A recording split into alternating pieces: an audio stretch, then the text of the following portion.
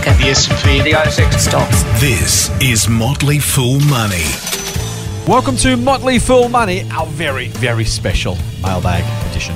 It is Sunday. We are here with our mailbag. When I say we, I'm me, Scott Phillips, the Motley Fool's Chief Investment Officer, and I'm here with Strawman.com's Boss Cocky, founder, managing director, chief cook and bottle washer, Andrew Page. How are you, buddy? I'm good as always, Scott. Good to chat. Glad to hear it. Glad to hear it. Mate, it's always fun spending some time with you, having a bit of a chat about all things investing in economics. Before I do, though, here's your next challenge. Tell me differently. What is Strawman.com? Okay, let's try this. Strawman is a way to engage with other private investors to practice some investing without the risk of real cash, and hopefully learn from some other very savvy private investors. There you go, mate. Nice one. I'm looking for you to tell me one day you're going to tell me it's a riddle trapped inside an enigma, and at that point I'll know we've finally reached down to a deal. But until then, well We've done. hit bedrock. Yeah. You can find out more about Andrew, of course, at strawman.com. I'll share some socials a little bit later. And, of course, the motleyfool is fool.com.au. Andrew is a former fool, always a fool for life, but no longer with the organisation. But he and I started this podcast together. We are back doing it together again, which I couldn't be happier about. Mate, this is our Sunday mailbag edition. But as I teased on Friday, we didn't get to, because the budget conversation went longer than, well, I was going to say longer than we expected, but frankly, you and I know better. So we just badly managed it, and I set up terrible expectations. So it's more that than anything. But we missed the big. I mentioned the elephant in the room about the debt, so maybe I can't use the same metaphor. The giraffe in the forest. No, I'll just go with the elephant in the room. We missed the elephant in the room, which was the big volatility in US markets late this week. Now, we record this on Thursday morning, as our listeners know. So I don't know what happens on Thursday or Friday. I do know the markets opened down today. The US markets were down more than 2% overnight. The cause of that, as much as you can never tell causes of these things, people say market, what did the market fall? People make stuff up generally and kind of, but occasionally it's pretty clear. This time, before the market opened on Wednesday night, our time, the US inflation numbers were out. And those numbers, these are monthly numbers. And instead of being the 0.2% that the market expected, now 0.2 doesn't sound like a lot, by the way. If you annualize that gets up to 2.5. So it's, it's about what you'd expect. Instead of 0.2, it was 0.8. Four times as much inflation as the market thought. The annual rate in the US is now 4.2%. And we said we'd talk about it. And so we're going to very quickly at the beginning of our podcast because, mate, this is as I said, we talked about inflation, interest rates, and RBA. And on one level, it's kind of really macro and really esoteric and not very applicable. Does it change which companies you buy? Maybe even it should. But broadly speaking, it doesn't change how you and I invest on a daily basis. And yet, the market kind of got seriously freaked out about it. So this matters. Let's go through it a little bit, mate. Why does the market care that inflation is back, potentially? Well, the way that you control inflation, or the main way that you control inflation, is through interest rates. If things are getting a bit too hot, you raise rates, and when rates go higher, it is harder to justify higher valuations for equities, and that's because everything is done on a comparative basis. If I could get 10% by investing in a risk-free government bond, why would I invest in the share market and take all that risk and maybe also get 10%? So when rates are really, really, really low, as they have been for a long time now, you can see and justify some very high market valuations. But when that reverses, or if and when that reverses, that goes the other way. So that's why it's so important. That's why the market is worried about it. Not the first time it's been worried about it. We had some inflation fears not too long ago, and we kind of moved past that. But again, it's rearing its ugly head again. And it's one of these things with economics where nothing's black and white, and you actually. Here in Australia, we're below our target band of inflation. We want more inflation. Yeah. Well, so do the Yanks, right? And all of a sudden they've got it and they're not sure what to do with it. Yeah. So it's a bit of a conundrum, but it is forcing people to rightly, I think, look at some of the prices they're paying for some of these companies, and the quality and prospects of the company are a secondary kind of thing in this context. And they're saying, well, is it sensible to buy a stock on a PE of 50 if interest rates are going to be going up to any meaningful degree? And that's what the market's worried about. And it's kind of one of those questions too of like, one of the biggest. So humans are weird, right? We're kind of evolutionarily handicapped a little bit in the sense that we are held back from really understanding the world as it is because we came from the savannah and we're still used to that. And the from and to, I'll explain this a little bit, but we kind of assume that what was is real and okay, and therefore what is now is somehow the change or the difference or to be explained, right? And so to some degree, you can reasonably say, hang on, yeah, okay, so rates might go up, therefore share price might go down, therefore that's bad. Now that's if you like higher share prices, unavoidably true. But it's also true that it may well just have been that share prices were too expensive in the first place because rates were never going to stay that low for that long. And so it's always worth thinking about whenever you have these conversations, you know, I don't turn it into a philosophical conversation, but people say, why is the share price down 20%? And it can be because the company sucks, or it can be, well, the share price was too high to start with. In which case, the error, or the question of, is this now worse or is this now bad, or which is right, which is wrong. Sometimes it responds to real information and from a reasonable place to another reasonable place. Other times, as we know, with markets, they are voting machines, as Ben Graham famously said, and so there is some element of just this is kind of the market is adjusting its expectations. Did it overshoot on the way up? Maybe. Will it overshoot on the way down? Maybe. Maybe it didn't do either. Maybe it was perfectly valued both times.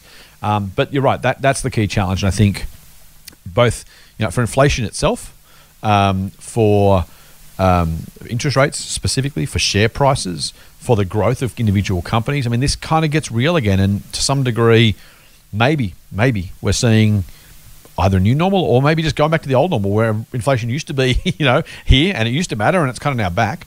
Now, we should say, by the way, this is no certain thing. Last year's inflation, well, the price we're comparing against, were last April. And by the way, there was kind of a thing going on last April. So maybe this is just a flash in the pan bounce back, or maybe it's because of short-term supply constraints that are pushing prices up because there's only so many widgets to go around because everyone's still getting their supply chains back. So maybe this is completely transitory. But the market is certainly mindful that it may not be. And if it's not, then there are some real potential issues, right? Yeah. Oh, yeah. Definitely. I mean, this has been the challenge for anyone with a value-oriented approach, and I do increasingly hate the delineation between growth and value and all these. I agree. think I'm with Charlie Munger. I think all sensible investing is value investing, and I think I could buy a stock on a PE of 1,000 and still argue the case for value. So it's there's nuance. Absolutely. And there's context there. But the hard thing for those of us that have had or like to keep an eye on value is that for a while there it's been the only way to sort of say yes, okay, I can buy this and make a sensible argument for it is to have that assumption that inflation and therefore interest rates are going to be lower for longer. Right. And that was the narrative. But now the narrative is potentially changing. And so I think I always of the view that trying to know what interest rates are going to do is diabolically hard. It's like predicting FX rates. It's just I've never seen anyone, expert or otherwise, be able to do it with any kind of consistency or accuracy. So it's just not because they're dumb, just because it's diabolically hard. It's like why can we put a man on the moon but we can't predict the weather? Well, the answer is it's easier to put a man on the moon, right? It's just genuinely hard. Yeah, exactly. It's just really, really hard to do. But but rather than be paralyzed by that, I just try to sort of be sensible about it and sort of say, well, look, I'm a long-term investor. I literally am investing for decades. I am going to assume, I don't know how, I don't know the magnitude, I don't know the timing, but I think it's probably, even if it's just for the purposes of a margin of safety and just putting a bit of a buffer into your assumptions. I've always thought it prudent to expect that rates will normalize to some. Maybe that's not the right word, but certainly there's more upside risk to use that phrase than others, and so I think the market's being sensible in what it's doing. Oh, let me take that. You've given me a wonderful segment because the next place I was going to take you before we go back to our listeners' own questions was that exact problem of where does the the kind of phrases I hate. I hate upside risk, which is the one you just kind of talk about. The other one I desperately hate is rotation, because it's just like it's one of those finance terms. It's a rotation from value to growth. Except that sometimes it's actually true. And I don't so much hate the term as I hate the fact that people actually believe it's a thing and should do it. So, the terms kind of just make sense because they make sense to some degree. Yep. Which reminds me, I think you one of my great Motley Fool podcast invented terms. I won't mention now, but if you want to go back through the archives, I do like inventing terms. The opposite of correction. Do you remember? No, I don't actually. Oh. I'm sure I will if you remind me. Come on, you've teased it now. You've got to say it. I did in passing and as a complete brain snap / inspiration. Try and invent the word uprection to the opposite of correction. That's right. And that was the reaction I got the first time around. Sounds a bit naughty. No, it wasn't supposed to be. You've just got an interesting mind, obviously. It seemed like a very reasonable thing. Anyway, so so that's what I wanted to mention. So yes, there's volatility. Yes, there's inflation. But there has been for the last, almost 6 months now, actually. So from November, when the vaccines were first announced, there's been a real move away from, in broad, now these are broad strokes, right? Always differences, always exceptions. Away from air quotes growth to air quotes value. And again, the terms suck, and I get it. I agree with you completely, and I hate the term rotation, except that's kind of what's happening. Miners are in the ascendancy. Banks are in the ascendancy. Kind of big industrial conglomerates doing remarkably well. I mean, Berkshire Hathaway shares, mate, they have done spectacularly in the last 6 months. You don't say that very often. And yet, I also own Kogan. I've mentioned that a million times, as you know. It's down 2/3 from those November highs. Afterpay has fallen from 150 to 89 ish. There's and by the way, the market's also setting new highs. We had an all-time closing high record on Tuesday, just gone. So there's kind of it's the old duck analogy, maybe the iceberg analogy, right? What you see on top is the market slowly going higher. But there is a lot going on at share price level. And as much as I don't like the terms either, we've kind of got to live in this world a little bit, because it kind of, I don't know if it explains or categorizes or just, whatever, but this is other investors are doing this stuff. They are literally walking away from the darlings of the 2020 recovery, and they're well and truly back into the industrial, stodgy stocks. Is it because of inflation? Is it because of vaccination? Is it because they were undervalued and there's just simply opportunity there and you've got to get the money from somewhere to buy the undervalued stuff? What's going on below the surface? I don't. Well, the short answer is I don't know. I don't think any of us can know for sure. But I would posit that it's exactly that. It's a bit like the Keynesian beauty contest, right? It's more about people see this narrative playing out. They it kind of becomes a self-fulfilling prophecy to an extent. You see a lot of other people doing it. It seems as though that's the way it's going, so we all start to do it. There's a bit of follow the leader kind of stuff that's going on there. That's always the case with markets. So that's probably part of it. It is probably a very real recognition of what is going on, where some less attractive companies than the tech superstars have just been forgotten about, and people are finally recognizing value there, and at the same time recognizing that no matter how great these other companies are, they're not worth an infinite amount. So it's all of that. It's all of that stuff that's going into it. You know what? I tend to. I'm a very bottom up kind of guy. I tend to think it's easier. It's still hard, but it's easier than, rather than look at this agglomeration of the market, hundreds and hundreds of companies all mushed together in different weightings and stuff, which gives us an overall read. I much prefer to look at an individual company level.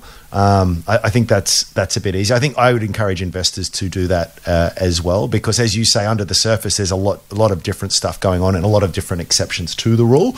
So I don't know. What's my point? My point is, it's very difficult. I don't know. Keep your eye on the specific and try not to generalize too much with what's happening at the higher level. There's always opportunity in the market. When it's super hot, there's pockets of value. When it's all bombed out, there's still plenty of bad investments out there. So you've just got to focus on the immediate stuff, I think. It's hard, isn't it? I can't disagree with any of that, with the exception that, Buffett's made the point that, if rates stayed low, shares were cheap. There is some kind of macro overlay you kind of can't avoid, right? Like, you can be a bottom-up guy. I'm exactly the same, by the way. I occasionally find themes I like via bottom-up stock picking, if that makes sense. I occasionally do have a few stocks from the same kind of idea in my portfolio because they're either all undervalued or they're all good opportunity or something. But I'm not a thematic guy. I'm a bottom-up guy. But I also have to say, it's up to some degree, the discounted cash flow valuation that we've mentioned before is predicated on the level of interest rates, right? So how much you pay for a stock, what it's actually worth, when you should sell it. It's really hard, right? It's hard to not be a macro guy when you're not a macro guy, because these are such unusual times. The rates are unusually low. You kind of can't avoid it, right? Because I don't know what proportion of your investment from here, no matter what you buy, is kind of rates related, isn't it? It is, but because there are a plethora of other factors also at play. Some can be more dominant at others. So despite what we can make big generalizations about the tech stocks, I'll argue that there are some tech stocks out there that still look really cheap, and interest rates could go much higher, and that reduces their attractiveness, but they might still prove to be attractive on their own merits. Exactly. If that makes sense. So you can't do it. And I go back to my initial point as well, is just like, don't try and be too cute with trying to predict all of these things. Just fold in some expectation of that anyway, and you'll account for it. And if you're wrong, that's okay. You might get a better return than you were initially expecting. Yeah, nice. All right, let's move on from that. I think it's something that we're going to keep an eye on. Probably bottom line message: we should expect volatility from all sorts of areas. This time it's interest rates. It'll be something else next time. Eventually, as you say, value will out. I don't mean value as in value investing. I just mean the value of a company's future will be recognised in its share price eventually. Sometimes it takes a while to wait. Sometimes it can be weeks, months, even years, quite honestly, in some cases. But if you're right, the market will reward you almost all the time. If you're wrong, the market will also let you know eventually. But don't let the market tell you what to think in the short term is probably the key message, right? If you're picking stocks, you think you're right, the market's wrong. So if the market was right, there'd be no stocks to pick. We're looking for undervalued stocks. We're looking for unappreciated stocks. We're looking for stocks the market's wrong about. That's how you beat the market. So just remember that, because when you then buy them and then wonder why they're not going up or why the market's not suddenly seeing it your way, well, you were the one who picked that fight, right? You said to the market, you're wrong, I'm buying this stock.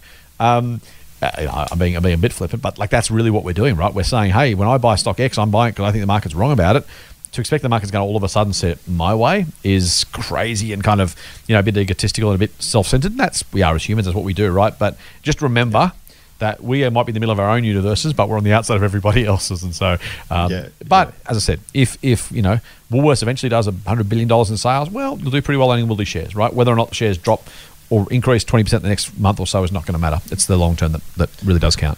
Well, the interesting, I've mentioned this before too, but you go back in time and look at the best performing stocks that you can possibly think of. Like Domino's is a great example, right? Like a pizza. We spend so much time focusing about all the tech stocks and the rest of it. This is a pizza company, and they've just done so incredibly well. CSL's done brilliantly over the long term. All of them. Pick your favorite star stock where we don't even have to do predictions. We just look backwards and say which one performed the best. and the best performing stocks have massive drawdowns along the way. Yes. So it's kind of like, to think that if I just pick really great stocks and I buy them at a really sensible price, I'm never going to suffer these pullbacks. Well, it doesn't happen. So it's a guarantee that it's going to happen. And if you're like me, usually when you buy is the day before that it drops 30% and stays there for a year. And it sucks. It happens to me all the time. But at the same time, as you say, the thing that keeps you going is that knowing that if the thesis is right, it will out. And it's like Peter Lynch said, all the best returns come in the second and third year in which you own them. And I'm a big believer in that. So if you're the kind of person that can weather that storm, and what gives you the ability to weather the storm is just having a high degree of conviction because you've done the work, then just roll with the punches, and it's the price you pay for outperformance. I'm going to quick. I was going to move on. I want to make one last quick point, because I mentioned the fact the macro thing and the interest rates matter, and they do to some degree. But over the long term, the company's quality, the longer you own a stock and the better the stock is, the less the market has to do with its long term returns, right? If let's pick. I try and pick what's a one that's done well that I don't own, mate. I don't want to keep talking. Let's say Apple, right? If interest rates went up from 1% to 5% over Apple's time, maybe that drops 10, 20, 30, 40% off your return. But if you've made 4,000% on Apple, you really don't care. if you made 3,600% rather than 4,000%, well, do you care? Well, of course you do. I mean, some level you'd want the extra money, right? But if you've got a crappy company, you pay too much for it, and it's not going to grow very fast, then you are in a hiding to nothing if you get the macro stuff wrong or you get your maths wrong. If you're, and I'm not saying only buy growth stocks, by the way, but I am saying the longer you own a company and the better it does over time, just the smaller the external factors, the smaller influence the external factors have on your eventual return, right? So there's something there too. To the extent you don't want to or shouldn't, I argue you shouldn't try and forecast the macro.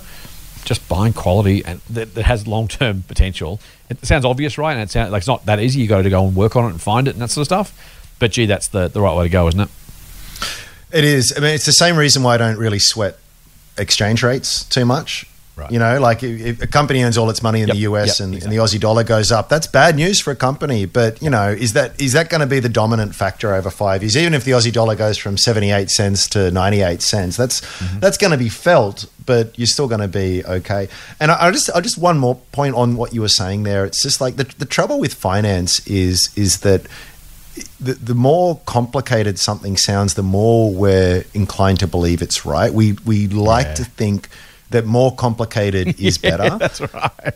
Do you know? And people roll their eyes, and you sort of say, "Oh, buy quality and buy it for the long term, and just put in rate." It sounds dumb, and it sounds negligent, and it sounds too easy.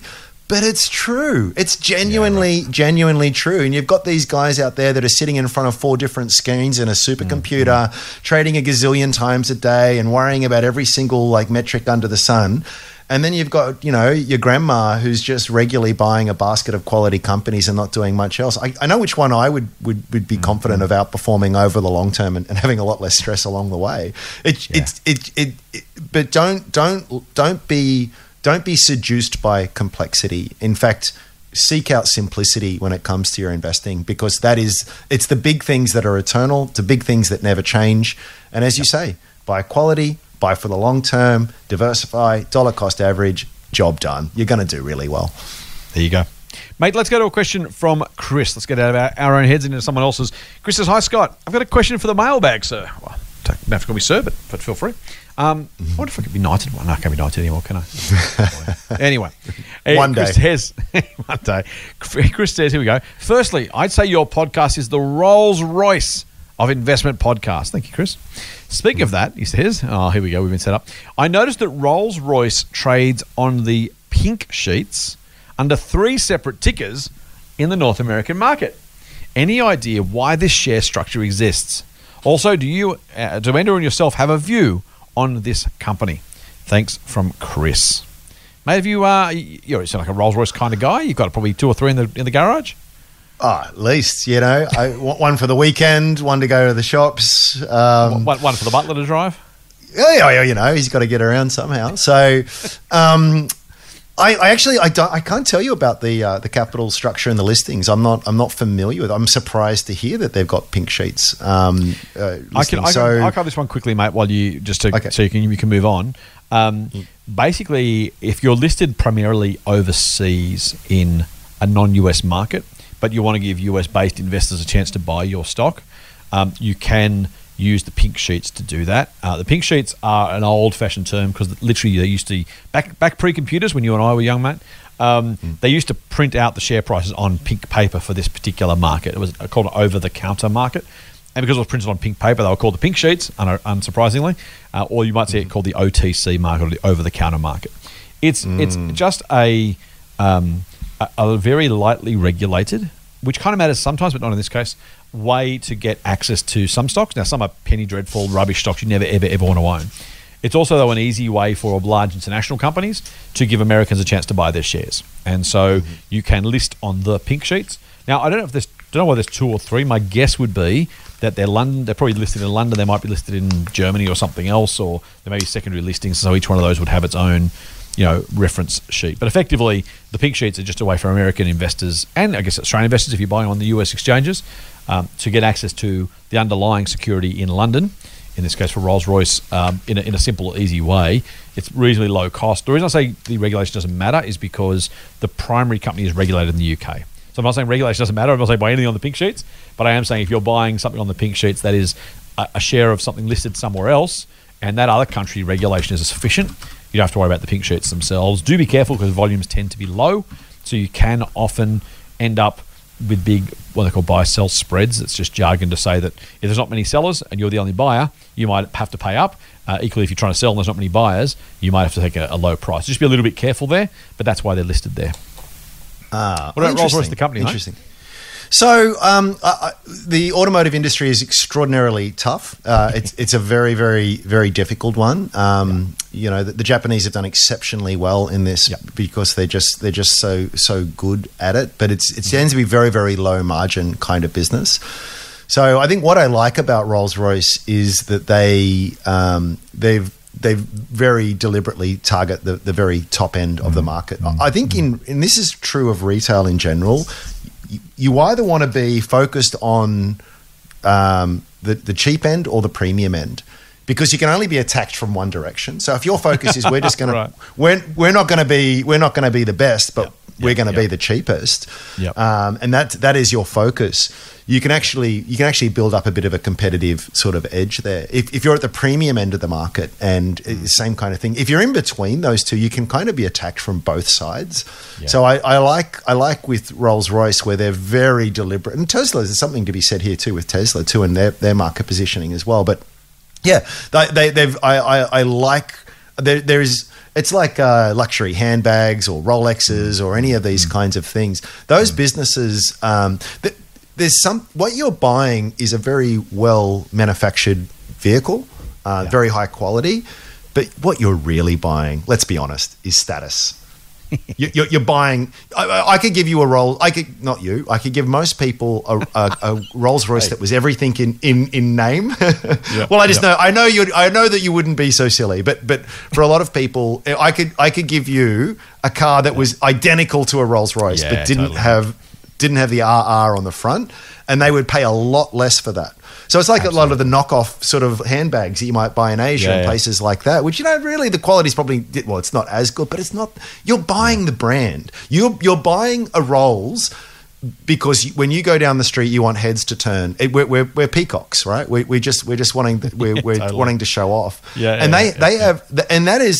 That is very, very hard for me to attack. So I can have incredible engineering, a wonderfully produced vehicle, but I'm not Rolls Royce, and that's why Rolls Royce has now entered the lexicon as a phrase. It's like you can be the Rolls Royce of software, the Rolls Royce of whatever, and that is very powerful. So I think I want to say from memory that they've actually got a pretty good long-term history. Is that the case? I'm not sure, actually. That's a very good question. I don't follow Rolls Royce, the business, so I really have absolutely no idea of their long-term success. I would assume they're still around, so that says something, right? There's obviously a business that still exists for very good reasons. So I can assume they've done okay, but I don't actually have the numbers. I'm desperately stalling while I pull up the chart here. It hasn't been a great 5 years for them. They really did struggle during the COVID recession. They fell from £350 a share. This is in July 2018, down to a low of 50-ish pounds a share, £53 a share. So there you go. They lost 6/7 of their value. Call that what? 14, 6, 80%. That's a reasonable whack. Now they've made some of that back. They've doubled since, but they're still more than 2/3 down on their 2018 highs. They're actually even further down. They were actually $440 a pound, a share back in 2013. So. They had done okay for a while, but they haven't changed quite as much as they would otherwise have liked. Yeah, I can see. So it's a bit of an 8-fold increase between 1990 and 2013. It's did exceptionally well for a while there, but it hasn't been good lately, isn't it? We should probably do some more homework before we do this, but there's probably a very good reason for that. I don't know what it is. Yep. Sorry. Obviously, Rolls Royce these days, of course, in aerospace and defence. So a slightly different business, making the jet engines, which is probably part of the concern. Oh, of course. If you're putting engines, into planes, there's a very good chance that with no planes being ordered, your business kind of sucks for a little while. I would imagine it'll come back reasonably well. I am not at all sure about this company enough to give a view, but I would say if it has any chance of recovering and going on to return to its previous glory. It's really cheap right now. So if you like Rolls Royce a couple of years ago, you should love it now as long as it can actually return to the. Let me find an aviation analogy. If it can resume its soaring, if it can rise like a phoenix from the ashes. I'm getting nothing. All right, let's move on from this particular question. We've done that one to death, but hopefully that answers your question, at least partly, Chris. I would say, by the way, just to finish off the pink sheet stuff, I would have no issue at all buying it on the pink sheets, as long as you're careful with the buy-sell spread, because it is a UK-listed company that has UK regulatory oversight, and so you're pretty safe. I probably would also, though, by the way, just buy the UK shares if you have access to that market. So there you go. Get more Motley Fool money advice at fool.com.au/triple M. Now here's a question from Mark, Andrew, and I'm going to ask this one to Sufferance. Mark, you've been warned. He said, "Hi Scott and Andrew, I've moved my retirement location from France to the Caribbean for at least the next 9 months. Attached is a photo from our mountain hike overlooking the island and our location. I hope you're just a tad envious." Yep. Thanks, Mark. That's great, mate. Yeah, love it. Thanks. Yeah, mate. I'm here. I'm here at working, answering your question for you. You're bloody sunning yourself in the anyway. All right. Anyway, he says, but he does say, I like this, and here's the inspiration for you and I and everyone else. It's the result, he says, of a lifetime of investing. Buying my first apartment when I was 21. Well done, mate. All right. In nice. Sunday's mailbag, he says the last question related to a NASDAQ ETF, which is NDQ on the ASX, and whether it would be better value to buy a NASDAQ ETF on the US market instead. And then he goes on to compare NASDAQ correlating to the QQQ code on the US market. I spreadsheet both. He said, I've owned an NDQ for over 12 months. Then he goes through with some performance. He basically says 40 months at the end of last year, the US one outperforming the Australian one.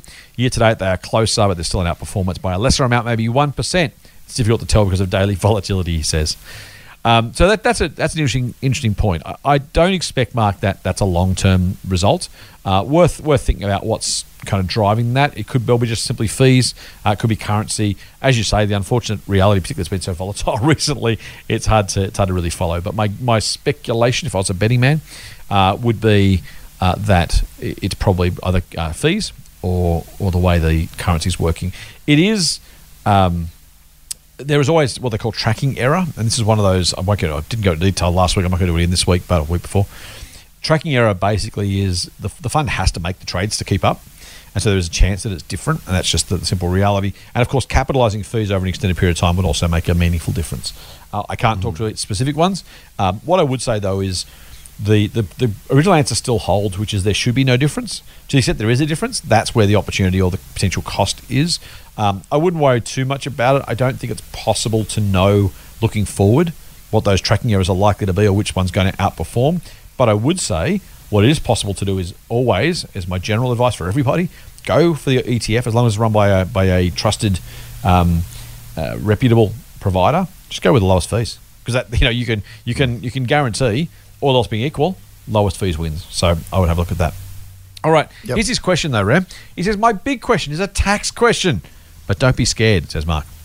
Selling, to our normal people, selling NDQ, which is the NASDAQ 100 ETF here in Australia, normal people, he says, pay 30% capital gains tax. Or if we hold them more than 12 months, we only pay 15% capital gains tax when we sell them. If we buy the US version, QQQ, or any US stock, he says, do we still get the 12-month holding reduction from 30 to 15%? Mark. So that's the question. I'll let you go first. Nice. You could have pushed me in a hole, but I actually know the answer to this one. So, Mark, you're right to ask the question. So here, Mark's question is basically, look, if I buy an Australian asset, when I sell it, the capital gains tax rules apply here, and I get a discount for holding it more than 12 months. The question is broadly, if I buy something outside Australia, do I get the same benefit? And the answer is yes, you do. But, I'll say but in the sense that, so you get, as long as you qualify for the Australian reduction, you get the US one as well. You need to be an Australian resident for tax purposes, of course, but assuming you are, then your capital gains are taxed in the country in which you are resident for tax purposes, which sounds obvious, but it's worth saying because it matters. You can live. I could live in the US for 6 months but still be an Australian resident for tax purposes. There are Americans living here who are US residents for tax purposes, and they live here. And that's why the for tax purposes suffix is important. So if you are an Australian resident for tax purposes, you are eligible for a capital gains tax discount. And because capital gains are taxed in the country you live, not where the gains are made, then the same rules apply. Do you want to add anything to the Ram? I was gonna say the same thing, but you've said it. I knew you were. Okay, yeah. Thanks, man. I wanted you to have a chance to go first. I spent way too long looking at these sort of things in the past. All right, mate. Here is a really different one. I love this question from Sean. I like the question. Well, we love all our questions from all of our listeners, of course. But this is a really cool one because he's asking us to think long term. He says, "Hi, Scott, and fools and foolettes." I think fools is a non-gendered term, Sean. I think you can call us all fools from memory. But yeah, I like foolettes. Over the next 3 to 5 years, midterm, maybe long term, what thematics or trends do you see outperforming? Which markets or geographies, which areas will perform best? Now, he says, before answering the question, I want to make the point that most people listening are probably retail investors who make most of their income from their profession. He says, for me, construction, not the stock market. That is why I choose ETFs and indices. That makes sense. So he's basically given us some ETF options that he likes, things he thinks are going to go well. So I think he's asking for kind of ETF-y kind of thematics, which is fair. He said, I'll go first thematically. Now he mentions the Hack ETF, which is cybersecurity. The Earth ETF, now that's an ERTH. That's a relatively new ETF in the Australian market. The Earth ETF is the BetaShares Climate Change Innovation ETF. So he's banking on cybersecurity. He's banking on climate change action. And ESPO, which is the esports ETFs. Think about all the people who are playing. I don't know what I'm not cool enough to know what they're playing. Is it Call of Duty and stuff? They're still playing that, or is there other stuff they're playing now online? Oh, Call of Duty. You're showing your age. Oh, Apex Legends. I could have said Doom. Fortnite. Yeah. No. There's it's big business. It's much bigger than Hollywood. It's huge. It's a really exciting. And that's what the ETF is. The esports ETF tracks all that stuff because people do it for a quid these days, which I'm clearly old because I can't imagine watching someone else play. I love computer games, but if I'm going to sit there and someone's playing, I'm watching, I'm like, I just want to play. I can play it myself. I don't need to watch anyone. I don't get it. Anyway, they're Sean's themes. Geographically, he says, ASX and wealthier countries in Asia he expects to outperform. Thanks for making us smarter investors. Fool on, Sean. Sean, mate, thank you for the question. Also, thank you for advancing an answer. I love the fact you've kind of gone, hey, I've got a question for you. Here's my thoughts. What do you guys reckon? So I love that. Thank you, Sean, for asking the question. Thank you for sharing your responses as well. Because I answered first on the last question, Andrew, thankfully, I'm going to kick it to you. If you had to pick some themes to outperform over 3 to 5 years or longer, where would you go thematically? What areas of the market do you think will outperform? Yeah, I agree with Sean. Cybersecurity is going to be much bigger in the future. Anything related to renewables, climate change. So I think there's big opportunities there. Esports is definitely going to be huge. I'd add AI to that list. I'd add generally just software in general. I know it feels as though it's a bit long in the tooth. I've said it before. We're at very early stages here. I think the pace of all of these things are going to. Everything is J-curving at the moment. It's a really fascinating thing, and the pace of change that we're living at the moment has never been faster. And I think that we are going to see a lot of these things. Anything that's sort of technology enabled, there's going to be a long way to run. So I'd agree with all of that. I think one other thing that is really fascinating is in the area of what they call synbio, is what the cool kids are saying, which is synthetic biology and it's fascinating with the CRISPR tool and that they're just doing amazing stuff. When I was at uni, the Human Genome Project was on an international collaborative effort, cost hundreds of millions of dollars. Now you can sequence some DNA on a benchtop machine, in an afternoon.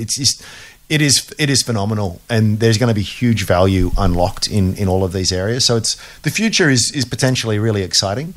What I would say though is that with all of that, history would suggest that there's probably going to be a huge bunch of losers and some spectacular winners within all of that. So where I get a little bit concerned, we see it with electric vehicles. I should have mentioned that as well. That probably comes under the Earth sort of banner. But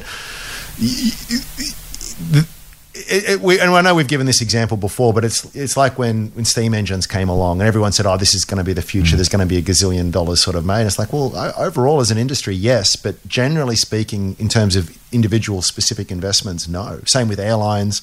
Same with a whole range of different things. Same with the internet. When that first came along, remember the late 90s, and everyone was saying, "Oh, the internet's going to be huge and it's going to be life changing." Well, yeah, it was. It is. But almost everything you touched in that space was just setting money on fire.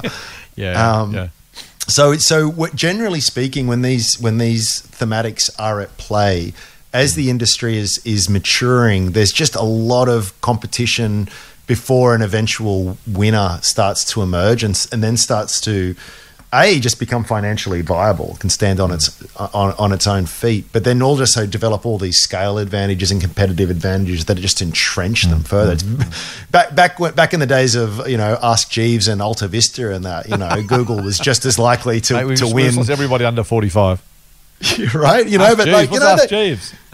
Yahoo, right? Like all of these, it seems so obvious now that Google was always going to be the winner. Well, it wasn't that obvious. No, it wasn't back at in the all. day. It was not at all. And you could have picked up, a dozen of those search engine companies and done very badly if you didn't happen to get Google. So that's where I think the ETF approach does make a bit of sense if that's the approach that you're going to take, because you're casting a wider net. You're going to have a lot of disappointment in that, but you've got a bigger chance of catching the eventual winner. They're my thoughts. What areas are you excited? I tell you, can I flip it around on its head before I throw it to you? I would not be in, and this is going to again make me sound. I don't want to sort of be ideological or whatever, but I'd be not investing in coal. I think there's going to be a lot of stranded assets there. I know that there's some deep value plays that probably make sense in that, but I think it's going to be a very tough area to make money. So you can invert that as well and say, it's like Charlie Munger, tell me where I'm going to die so I don't go there. I think there's a bunch of areas like coal and that which I wouldn't touch. It's really hard, isn't it?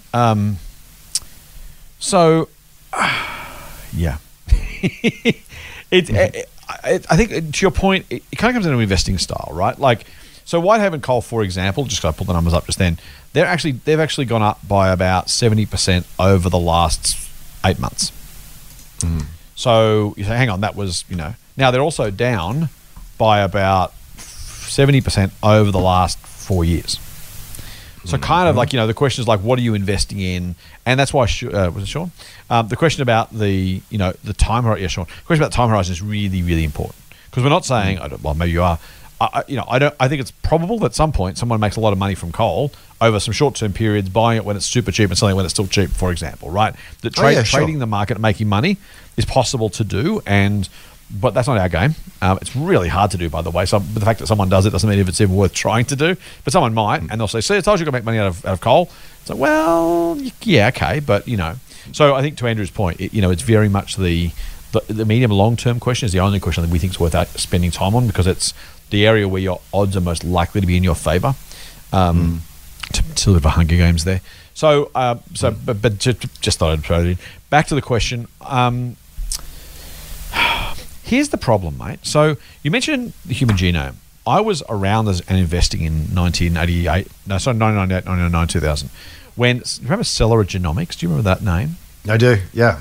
So a US company was trying the private version of the Human Genome Project, which is the publicly kind of sourced version of trying to map human genome, right? The trend toward CRISPR and stuff was absolutely right. But Celera was an absolute dog of a stock. And in fact, if you bought every human genome sequencing related company, back in the day, can I tell you, if the ETF industry had been as big 20 years ago as it is today, there would have been 48 different human genome ETFs, right? And they all would have lost $1 squillion, even though you could have been right that, hey, the guys will do this, it will be huge and it will revolutionize medicine. And that's ironically, maybe not ironically, but COVID has shown us 20 years later that being able to modify the genes is part of one of the key vaccines. So the idea of was human genome mapping useful, valuable, a growth industry? Absolutely. Did it generate excess value for investors? No, at least not yet. And so it's really hard, even to your point about the internet, Andrew, 95% of internet companies went bust. Now, if you had Amazon on that list, you probably did well. If you bought a search engine group and Google's in there, you probably did well. So it's not that you can't do it. In fact, you know what? Google was listed back then. So if you actually bought a group of internet search engines, the search engine ETF is SRCH, the code or something, back in 2002, you would have lost it all. Literally, 90-something% of it. So that's why I only raise that, because I find Sean's question really, it's probably why I'm not a thematic investor. It's really hard to A, get the theme right, B, find the appropriate ETF. You've then got to hope the ETF is reasonably well valued, because it just maybe you get the right theme, but you pay too much for it, so you just can't make any money, because that's how it works out. Or maybe you do strike it rich. Maybe you do get lucky, or maybe you're smart and you get it right. And so, is esports a thing? Yes. Are the companies in the esports ETF reasonably valued? I don't know. Are these the ones that are going to win the esports race? I don't know. Even if they win and have high market share, do these guys actually capture the value, or does it go to someone else? Search is valuable, but search is valuable because search is search. Search is valuable because Google have whacked ads on there. So, even if you win search, is it enough? So I really, really struggle with thematic stuff, I have to say. I would say that if you're looking for themes, though, it's very, very hard for a long-term outperformance to come from a business or a sector with unattractive growth potential. So you mentioned coal, Andrew. That's I think it's the right one. I would throw banking in there. I wouldn't buy a banking ETF right now, because I just think, how much growth, how much compound growth? Again, because compound's important, right? Is there 1 year growth for banking? Maybe. Over 3 years, is it okay? Maybe. If I hold it for 10 years, you've got to get compound growth at that rate to really justify it. So you've got to have something that's got enough growth runway to really, really make a difference. I think tech has got that generally. I think I would probably be happily buying software as a service businesses as an ETF, because I think it's big enough and broad enough that you'll have others added to it as some fall by the wayside or underperform. So the net total of that, I think, is attractive. This will sound strange. I think e-commerce is a massive one. If I was to buy, I own plenty of e-commerce stocks, by the way, but if you put together an e-commerce stock with some of the biggest and best from around the world, there's still so much growth left in terms of stealing market share from physical retail. So I think e-commerce is a great way to have a look at. Again, do valuation work, but I think that's a key one. I think the move towards renewable energy is big. I'm not convinced that you can have a great ETF with it, because if you're buying the wind farms and solar farms, I'm not entirely convinced there's great economics of those things. Like they're better than coal, but once they're competing against themselves, is there any surplus return there for investors? I doubt it, because it's kind of, hopefully, in a good way, solar power will be commoditized. Wind power will be commoditized to the point where, the returns. In fact, we've actually seen AGL took a write down on their wind farms in, I think it was Queensland recently, just because the economics no longer were as attractive as they were when they set the thing up. I know I'm wimping out on the question a little bit, but I really, really wouldn't invest thematically. If you want an ETF, I'd kind of go broad market ETFs, quite honestly. Geographically, there's a real clash of minds now about reversion to the mean. The idea in maths and economics and life is that things revert to the mean, they go back to average. And so generally speaking, if you have a sector that outperforms for a long time, it's probably due for a period of underperformance or relative underperformance.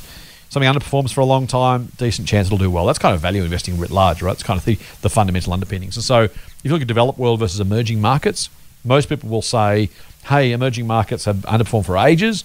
The big guys have done really, really well. You want to jump into emerging markets while they bounce back, take advantage of that recovery. I would have normally been in that camp until about 2 years ago. And it seems likely to me that the big guys keep getting bigger and are spreading in a way they weren't in the past.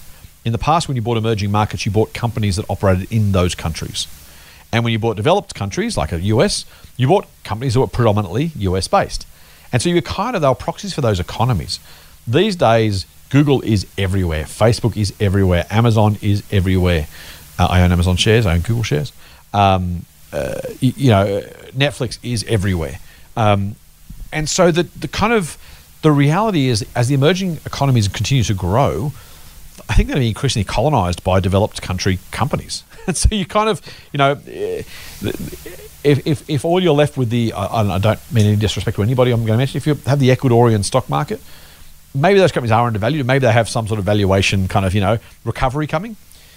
But it's also probable that if the Ecuadorian economy keeps growing, Google Ecuador is big, and Netflix Ecuador is big, and Apple Ecuador is big, and et cetera, et cetera. So the recovery there, I don't think you can think about or markets the same way we used to, which was as proxy for the economies, because the world is now global and those global companies will keep succeeding. So I actually would agree with you, Sean. I would go developed world.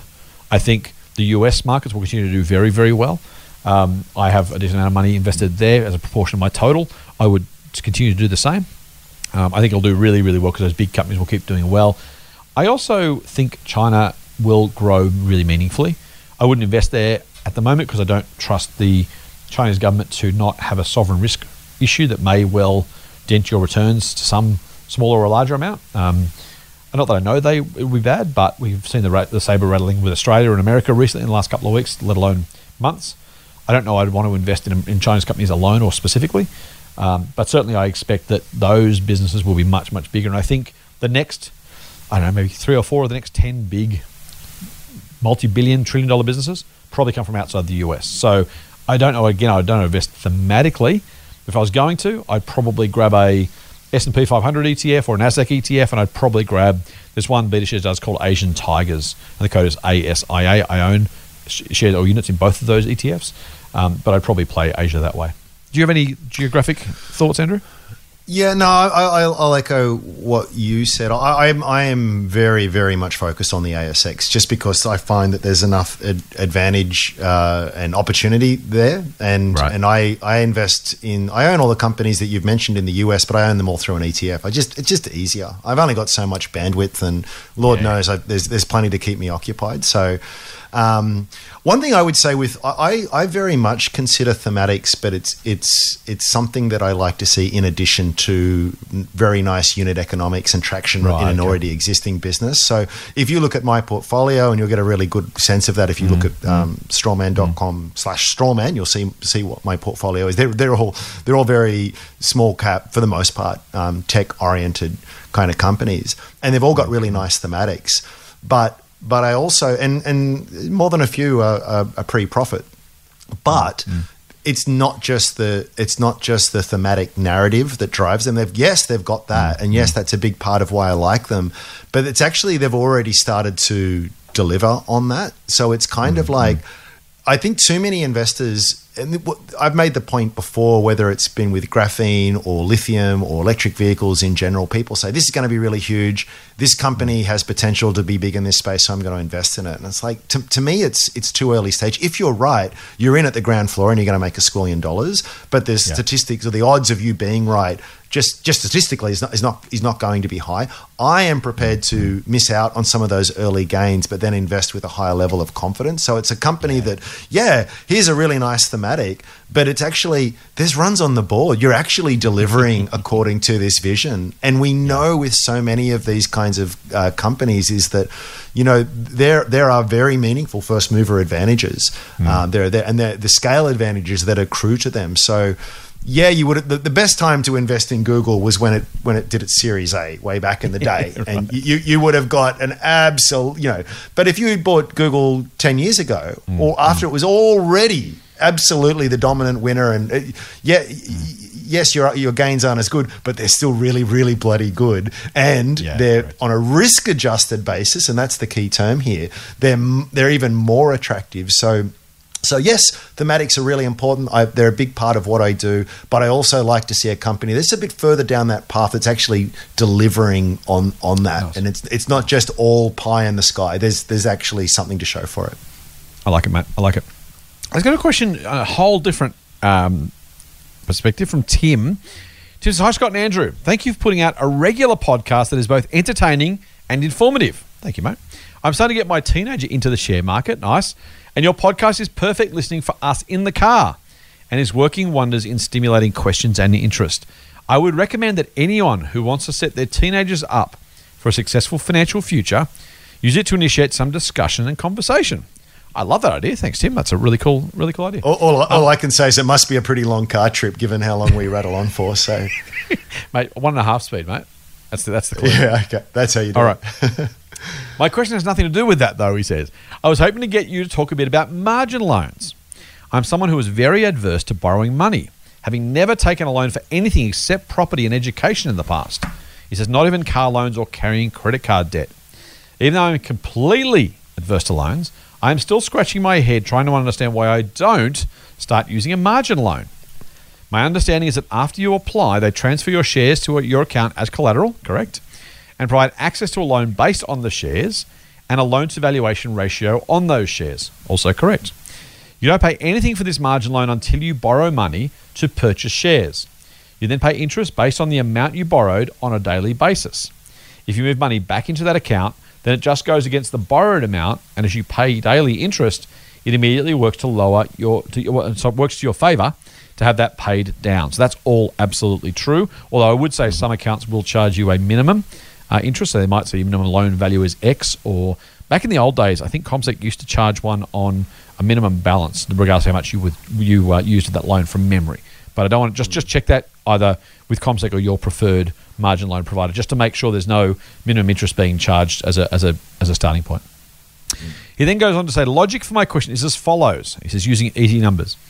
If I have a $100,000 portfolio and the shares average out to a 50% loan to valuation ratio, then I would be eligible for a loan of up to $100,000. The variable interest rate on that loan would be 5.5% at the moment, and average returns on the market over the last 30 years have been 8.55%. From my research, he says, but you would have far more accurate numbers. That means if my diversified portfolio were to match market gains over the last 30 years, I would be 3% per annum up. Ideally, my diversified portfolio beats the market and therefore does much better than that.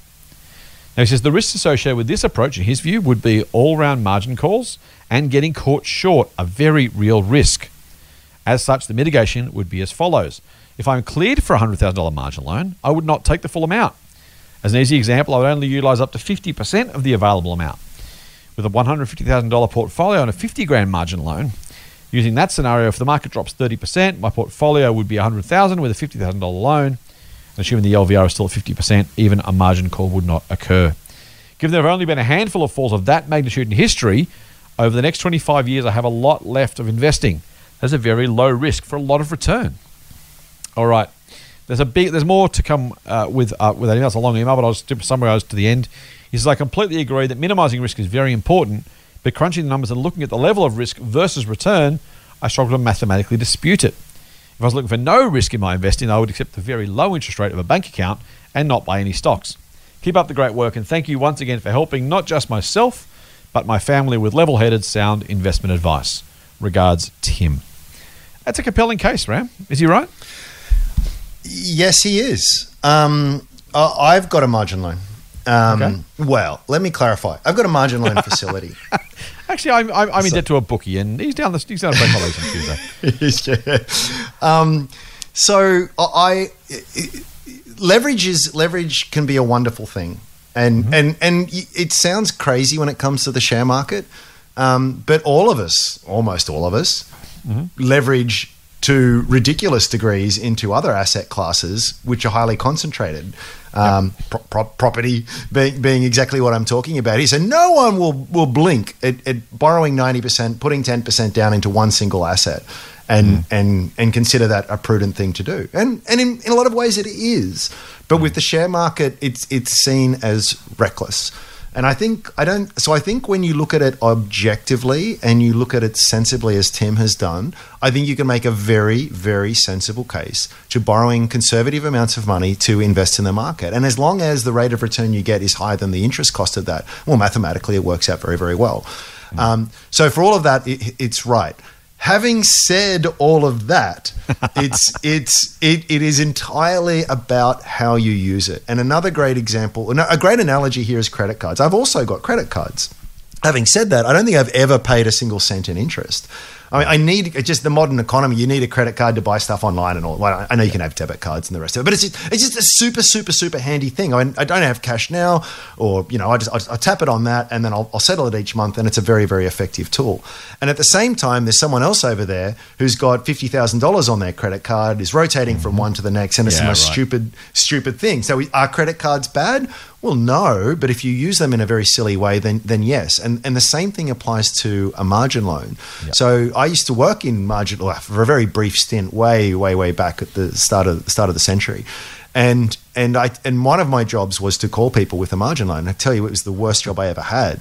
And And then the mistake was always the same. They borrowed the full amount. They had a very concentrated portfolio, and the second there was any volatility, they were forced sellers. And it was just it was the worst thing that they could have done. Yeah. And yet we had other clients who, like Tim was suggesting, so, well, yes, I might in theory be able to borrow this amount, but I'm going to borrow much, much, much less, and I'm going to spread it around in a much greater degree. So the risk proposition of those two things, although they're using the same facility, we're miles and miles apart. So it depends on how you do it.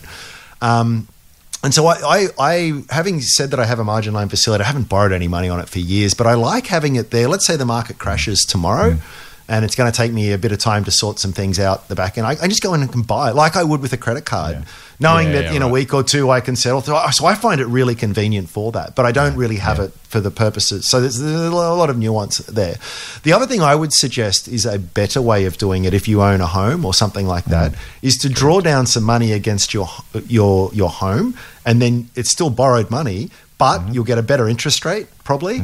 And you don't have this thing called a margin call, which means you're never a forced seller. And that's where margin loans can be really, really dangerous, when you are a forced seller at exactly the wrong stage of the market. So I'm going to wrap all of that up very quickly and sort of say, in principle, I agree with Tim, but there's a lot of context there and you've got to be extremely careful. I think debt used sensibly over the long term, as with property, can be sensible for the share market, but I think a home equity loan is a more sensible way to go about it. I don't have a home, so I don't have that option. So, I'm going. We have a home. You just have your own home. Yeah, he's not homeless, guys. Don't worry, it's okay. He's okay. Andrew's fine. I'm gonna have a different view, but I want to just clarify one thing you said, just for our listeners who may act on that. First thing is always not personal advice, by the way, but also if you do pull money out of your home loan, you ideally will transfer that money directly to a brokerage account and or have those trades settled directly from that home loan account. The reason I say that is because you need to show the ATO that the purpose of the cash taken out of your home loan was specifically for investing, for it to be tax deductible. If you just withdraw $100,000, put it in your savings account, and then 3 years later buy some shares, the ATO is going to say to you, hey, if you can't show a direct link between I took this money out then bought shares with it almost immediately versus I just did a general home loan redraw and then a few years later decided to buy some shares, trying to prove the ATO that was an investment purpose is going to be much, much harder. So do it quickly, but don't leave it sitting around, of course. Not that I say rush into the market, just pull down the market money when you want, but the benefit of I agree with you, mate. I would do that rather than a margin loan for sure. But the benefit of the margin loan just makes it more obvious that it's clearly directly an investment loan. So the ATO, the purpose matters, but it needs to be a demonstrated purpose if you're going to claim a tax deduction. So that's just that. Yep. I'm going to agree with everything you say, Andrew, but I'm going to add some behavioural finance to it, just a little bit, to say that. Do you know how many of us think we're better than average drivers? 90% of us? Yeah. So 90% of us think we're better than the other 50%, which last time I did maths at high school, I mean, things have changed. Modern monetary theory is a thing. Maybe there's more percentages to go around these days. I'm not sure. But if 90% of us think we're better than the other 50%, that's hard. I'm going to just caution everybody, because nobody thinks they're the person who's going to get caught out with a margin loan, because they're the ones that are smarter than everybody else. And maybe you are. Maybe you're one of the 10% that's genuinely better than the other 90% of drivers. But some people will think they're better than everybody else, and then the proverbial hits the proverbial, right? And it might even be a margin call, right? Some people will say, I'll borrow the 50, I'll invest it. Then the market crashes. Let's say you did it in February last year. The market falls 38%, right? You get completely freaked out. The debt's big. You go, I can't have this much debt. What if there's a margin call? I'll sell the shares now just so I don't have a margin call. Well, you've not only locked in a loss, you've locked in a loss with borrowed money. I won't be the one who does that. No one thinks they are. And this is the hard part of giving this advice, right? Is it's still falling on deaf ears. I'm saying it out loud. I'm saying it to you, dear listener, who's listening right now, and you're thinking, he's talking to everybody else. Oh, yeah, the other people shouldn't think they're above average drivers, but I actually am, which is exactly the psychological problem, and around we go. So I think Tim is theoretically correct. Andrew is theoretically correct. I don't dispute any of it, except that I would say to someone investing, don't use margin loan unless you've been investing for at least 10 years for a start, right? Because you don't know yourself until you've been through an economic cycle and a market cycle. You don't know what you'll do. You don't know how you'll respond. You don't know how you'll feel. and loading yourself up with rocket fuel and going for it, hoping you might be one of the ones who are better than everybody else, is just stupid risky, because the worst thing you can do, as Warren Buffett says, is go back to square one. You never, ever, ever, ever want to have to go back to square one with investing. And to some degree, the other thing I would say is, if Tim's right, let's say he can do 3% better than the average market with borrowed money. That 3% may not happen. Maybe your return is 5.4%, in which case the loans cost you money, even though you never had a margin call. You've actually cost yourself money by borrowing it. So there's that, right? So be careful with that. Be mindful that you can start to become a little bit complacent. I only borrowed 20%. That was fine. So I've only increased to 25% because that seems fair. Look, the market's down recently. I'll increase to 40%. Now's a good time. I've got that facility there. The market just crashed. I'm going to buy some more. All of a sudden, you find yourself somewhere you didn't expect to be. Like every slippery slope ever, like every incremental, almost unnoticeable boiling frog ever, you become that proverbial boiling frog, right? You're the person who goes, how did the water get so hot? I thought I was in control here. Oops, now I'm in trouble. Margin call, back to square one. Oh my God, I've wasted 10 years of my investing career. I'll never get that back. And that's going to cost me probably doubling my money at retirement. So I don't want to say to anyone, don't do margin loans. Well, I actually want to say to everyone, don't do margin loans. But I just think. So Buffett talks about, last Buffett quote for today, I think. It was a bit of time ago, maybe another one. Don't promise something you can't deliver, mate. Correct. I can't remember the exact context of this one, Andrew, but he talks about a circumstance, and he says they bet what they had and needed for what they didn't have and didn't need. The idea there is, like, do you want to jeopardize, like, the stuff you've got? Let's say Tim can do really. Let's say Tim can turn his. I'm going to pick some numbers here, Tim. Your $100,000 into. I'm going to assume you're a young bloke, into $4 million by retirement. Let's say you can do that without a margin loan. You could take some risks and try and make that $4 million 8, or it might end up being 1.5. Now, the upside is much bigger than the downside in dollars. On one hand, I make $4 million, then I lose $2.5 million. Of course, I want to make the $4 million. Except that, if I offered you a guaranteed $4 million, or a chance you'd either have 1.5 or 8, which would you go with? And again, that's an individual question, but I'm going to say to you, I would choose the guaranteed return every day of the week and twice today on Sundays. Because I just don't. There's no need to take more risk than you need to at that point. There's just simply not a requirement. If you're a day from retirement, you got 13 cents in the bank, and you can buy a lotto ticket. It's like, you know what, you might as well. If you want to buy, you're that skin anyway. If your lotto ticket doesn't win, you're not going to lose anything. And if it does win, you're going to make a fortune. Sure, buy a lotto ticket, knock yourself out. But if you've got a clear path to financial security and independence, and you jeopardize that because you want a little bit more, I'm just going to say, just have a think. Just be really, really, really careful that you don't overreach for the extra bit that you simply don't need to, because the returns you're going to get are just going to be good enough anyway, with much, not no risk, as you say, Tim, but much, much less risk.